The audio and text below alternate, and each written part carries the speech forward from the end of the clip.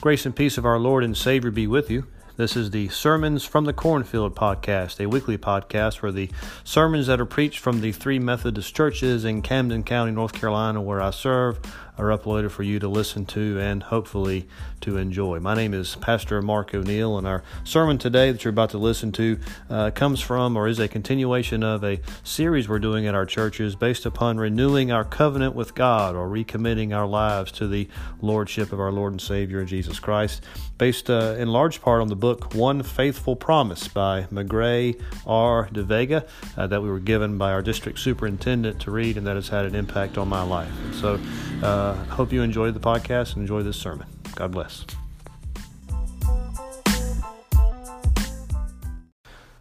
We continue in our series this morning on renewing our covenant with God. We've been talking the last couple of weeks about wanting to have a robust, active faith, one that acknowledges the need to submit to the Lordship of Jesus Christ and to guard against becoming comfortable and lazy in our walk with God. Last week, the first step was to confide in God. We talked about the need for us to carve out time to come to God vulnerably and authentically, to focus inwardly and come to the realization of how we sin, where we sin, and how powerless we are to do anything about it, except for the strength and support of the Holy Spirit. We talked about the need for us to come face to face with our shortcomings, and then using that as a base to move forward, turning towards God and allowing Him to guide our path. It is an uncomfortable step, maybe one we would rather not have to go through, but it is essential. And I trust that you spent the last week thinking about ways that you can confide in God. Step 2, which we will talk about this morning, is to compose your spirit. If you thought step 1 was hard and maybe you're hoping for something a little bit easier, a little bit less intense for step 2, unfortunately, there is no letting up. If you thought that the diagnosis of your sins in step 1 was tough, well, that's because it was. But that's just the starting point. The prescription isn't easy and the recovery isn't smooth, and we all need to focus. That's what this step is all about. Staying focused and serious about committing yourself to God. Maybe we shouldn't be surprised that confiding in God and confessing our sins is then followed by composing our spirit. I mean, if we confirm or affirm who God is in our relationship and we know that we are not God, then what we're left with is this question of, well, who are we? What is our identity?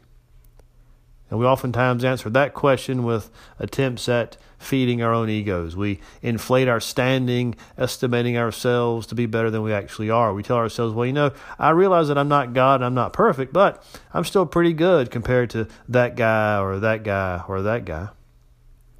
For John Wesley, this kind of comparison was a slippery slope towards disaster. He writes that the sinner will never be received by Christ until the sinner lets go all other props and trusts on Him alone. Christ will have no sharer with Him in the work of saving souls. If you seek Him, let those props go their way. As Christ said in another case, let not only your sins go, but your righteousness go. All the refuges of lies wherein you've trusted. Let it all go if you will have me be a refuge to you. The Apostle Paul makes the same appeal in the book of Romans when he tells us, don't think of yourself more highly than you ought to think. Instead, be reasonable, since God has measured out a portion of faith to each of you. We have to be realistic in estimating ourselves. And we have to understand that no matter what your mama or your grandma told you, you are not the center of the universe. In 2007, I decided to run for the city council in Burlington. There were 2 spots coming up, and in order to win, I would have to not only win in a general election, but also first get through a primary election. My law practice had been open for about 6 years, and I had a pretty good reputation in town. I knew a number of folks connected in banking and insurance and real estate and mortgage lending. We were members of a fairly large, affluent church. We were members of the country club.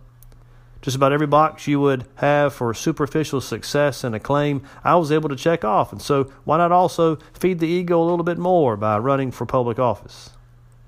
So I filed my paperwork for candidacy, and we ordered the lawn signs and buttons and car magnets. There's a Labor Day festival each year there known as the Carousel Festival, and we had a booth and we gave out paper fans and signs and buttons with our logo on them. I can remember driving home from work in the evenings and seeing our entire street, every house on that street on both sides, with my campaign signs in the yard. Everywhere I turned, there was my name, there was my name, there was my name. And with all this inflation of ego and with a brief 8-week campaign between filing and the primaries, I thought to myself, this is in the bag. Look at all these signs. So many people know me and love me. So many people are patting me on the back. I have it made in the shade. So I just laid back and thought that my reputation would precede me. I didn't go door to door. I didn't go to clubs to give speeches. I mean, why should I? I was a successful lawyer that drove a nice car, that lived in the new trendy subdivision and spent his summers lounging by the country club pool. How could I possibly lose? Well, as it turns out, fairly convincingly. Out of a field of 9 candidates, I finished 5th, well short of the 4th place finish needed to advance in the election. As it turned out, I wasn't as popular as I thought I was. You may think that you don't need this reminder that you are not the center of the universe or that you are not as popular as you think. But egocentrism is a common character trait of the human species. In our weaker moments, if we are honest, we do think of ourselves more highly than we ought. And we can't help but evaluate ourselves against the actions and behaviors and status of other people. We compare and contrast ourselves with others, oftentimes with those that we can use to inflate our own standing and make ourselves more comfortable in our own skin. But here Wesley is reminding us, you ain't all that.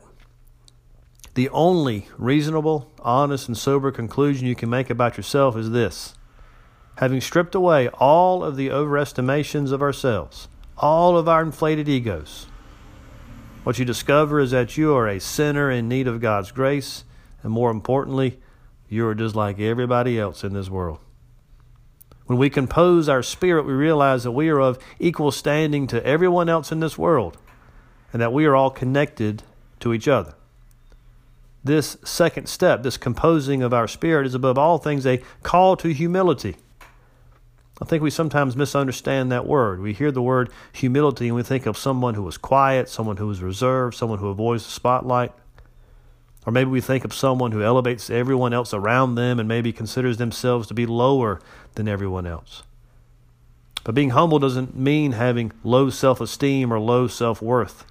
It doesn't mean being self-critical to the point of self-punishment. Instead, it just means judging ourselves soberly and realistically. It means that you are grounded, neither too high or too low. You understand that you are not any less important than anyone else, but nor are you more important than anyone else. You are important, but what we have to understand is that each of us is equally important to God. Think about what this kind of humility, this kind of serious self-estimation can mean. It means that if we truly see that we are neither more important nor less important than anyone else, and if it also means that since we are all connected in God to each other as equals, then what it also means is that we are dependent on each other. We need each other. It means that there is no longer any need for us to live according to the kinds of artificial labels and barriers that separate us based on our differences. We live in a culture that is deeply polarized, and we are tempted to align ourselves solely with people who think like us and talk like us and act like us and believe like us and worship like us. When we do that, we are already now many steps removed from the kind of sober judgment that John Wesley calls for in this step. We shouldn't set the criteria for evaluating who we are or for the kinds of people with whom we exclusively surround ourselves with. We shouldn't put ourselves in artificial boxes, comparing ourselves to others using manufactured or artificial standards or placing ourselves in any kind of hierarchy. Those rankings don't matter in the eyes of God. The only thing that matters is whether or not we yield ourselves to God. John Wesley writes this, "See what it is that Christ expects, and then yield yourself to his whole will. Don't think of compounding or making your own terms with Christ. That will never be allowed." We must yield ourselves to God. We must understand that both our identity and the identities of everyone else we come across in this world is as sons and daughters of God. Nothing else. And we have to live like it. This is how we compose our spirit. How do we yield ourselves to God? Well, there are two ways. The first way is in our actions. We're invited in this step to pray to God that all of our behaviors, all of the things we do and all the things we think, be fully aligned with the commands and will of God. John Wesley writes, servants, since they must do their master's work, must do whatever their master assigns. Since they must be in favor of any work their master has for them, they must not pick and choose, thinking I'll do this and won't do that. They must not say this is too hard or this is too menial or I think I'll skip this task. Good servants, when they have chosen their master, will let their master choose their work and will not dispute the master's will, but do it. Let's admit, doing what God asks us to do is hard. We might even say it is sometimes scary to surrender control of our actions and our future to God, especially when God is calling us to areas that are uncomfortable, or especially when God is maybe asking us to stop doing things that we like. It's not our preferred way of operating, and if we were honest, we would maybe say, hey, Pastor Mark, but we have free will. I'd rather be able to exercise it instead of letting it go. Instead of doing and living how God wants us to, we would rather do what we want, when we want, where and how we want to do it. But here's what you got to understand. You're not being asked to give up your free will. You're being asked to use your free will to choose Christ. The question before you and before us all in composing our spirits is whether we will choose the crown or the curse. Would you rather take the gains and pleasures of sin, doing whatever you want, and take a chance on the curse? Or will you yield yourself as a servant of Christ and make sure that you get the crown?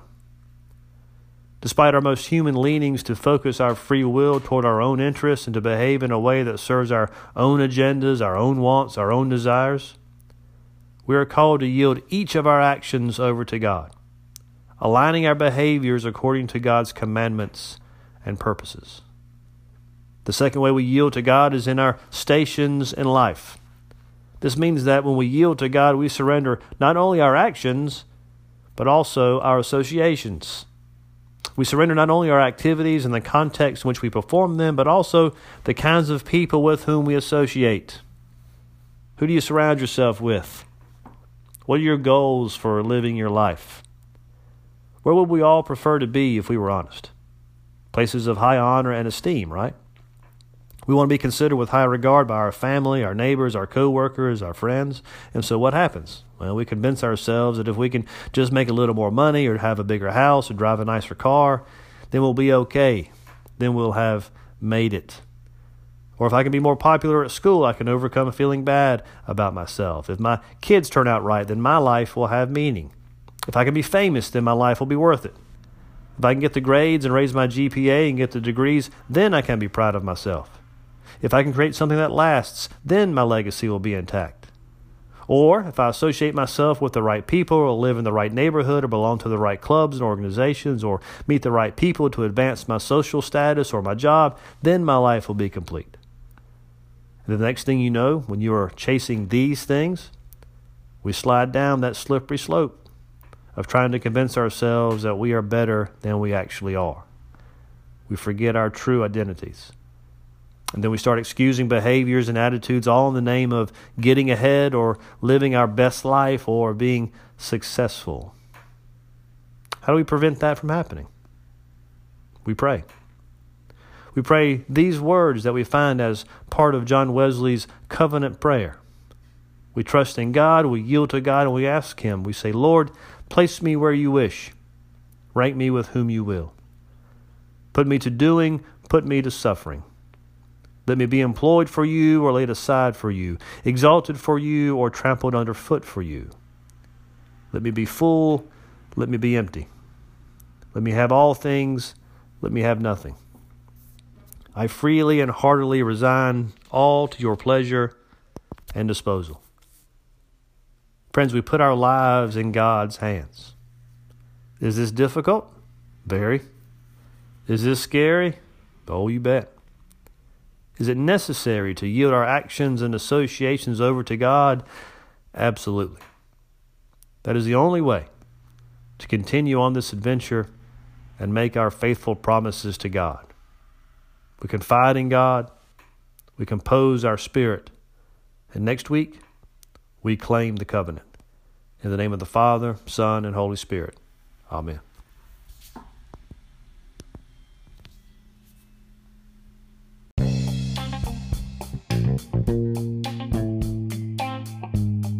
I hope you enjoyed this week's podcast. Until next time, the Lord bless you and keep you. The Lord make His face shine on you and be gracious to you. The Lord turn His face towards you and give you peace. God bless.